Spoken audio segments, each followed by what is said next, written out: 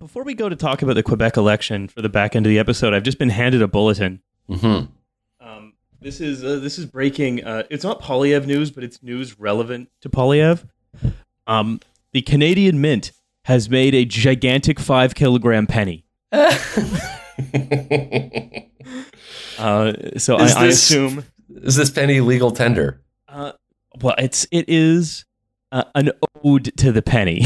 I see. Yeah, so it's an ode to legal tender. I can't get a hold of one of them and leave it in the take a penny, leave a penny thing. You just because it's 5 kilograms, just flatten the little dish. I'm just hurling it like a discus. Yeah, well, I guess this wouldn't really happen anymore because we eliminated the penny. But if we did have the penny, they could be like, "Oh, you're 1 cent short," and you could be like, "Oh, really?" And then, fucking just take someone's head off. That's right. Yeah, you could. I mean, you could really do some damage with this thing. With a 5-kilogram penny, you bet, man. Well, it's an ode to a penny. Imagine if you dropped the 5-kilogram penny from the top of the CN Tower. Although it says I'm looking at the Mint description, right? And it says our oversized ode to Canada's last penny. But then it says, with its impressive diameter of 180 millimeters, this is limited edition piece is the largest Canadian 1 cent coin ever minted. They know that a Polyev premiership is coming, and they know that they need to get on the side. They need to get on his side. And so they're just going to start creating much, much bigger coins. Great job, guys. Good work. Yeah.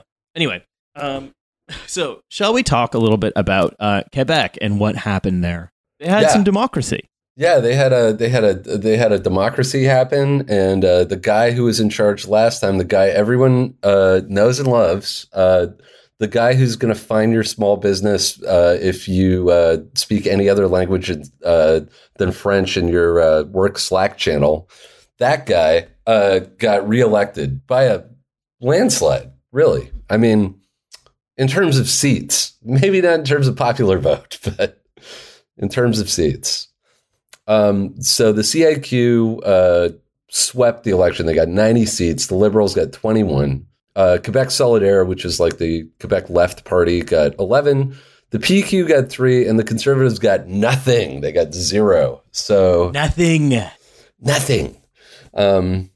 But I mean, for all intents and purposes, the CIQ is a nativist, nationalist, right-leaning Quebecois party. So not great news for anyone who like me, is an Anglophone who lives in Quebec, or anyone else for that matter, or anyone who's thinking of maybe moving to Quebec anytime soon, whose first language isn't French.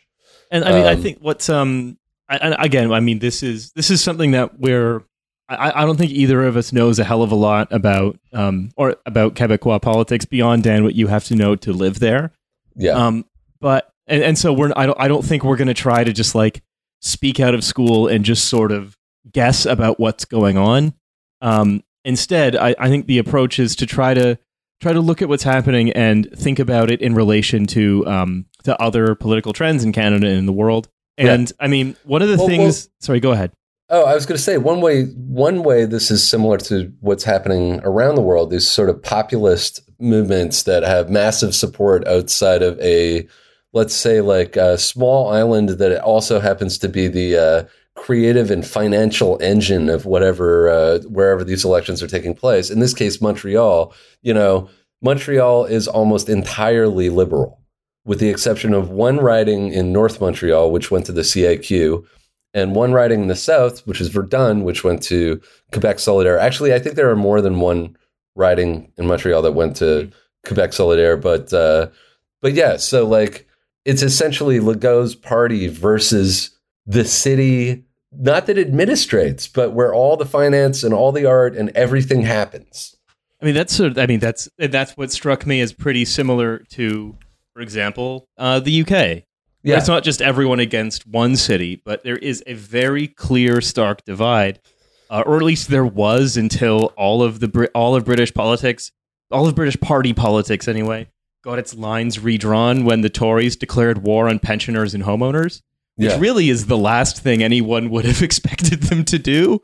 Exactly. But Nevertheless, traditionally, the tendency has been since the sort of 70s and 80s is the positioning of cities which are associated with urbanized international finance capital, and the countryside and small towns and exurbs, the cities and sorry, not exurbs, but yeah, small towns and the countryside, which tends to be associated with extractive physical capital, and that the former tends to openness because that's internationalized financial capital requires openness. It requires you to be. It's good business for them to not say to not be nationalistic specifically.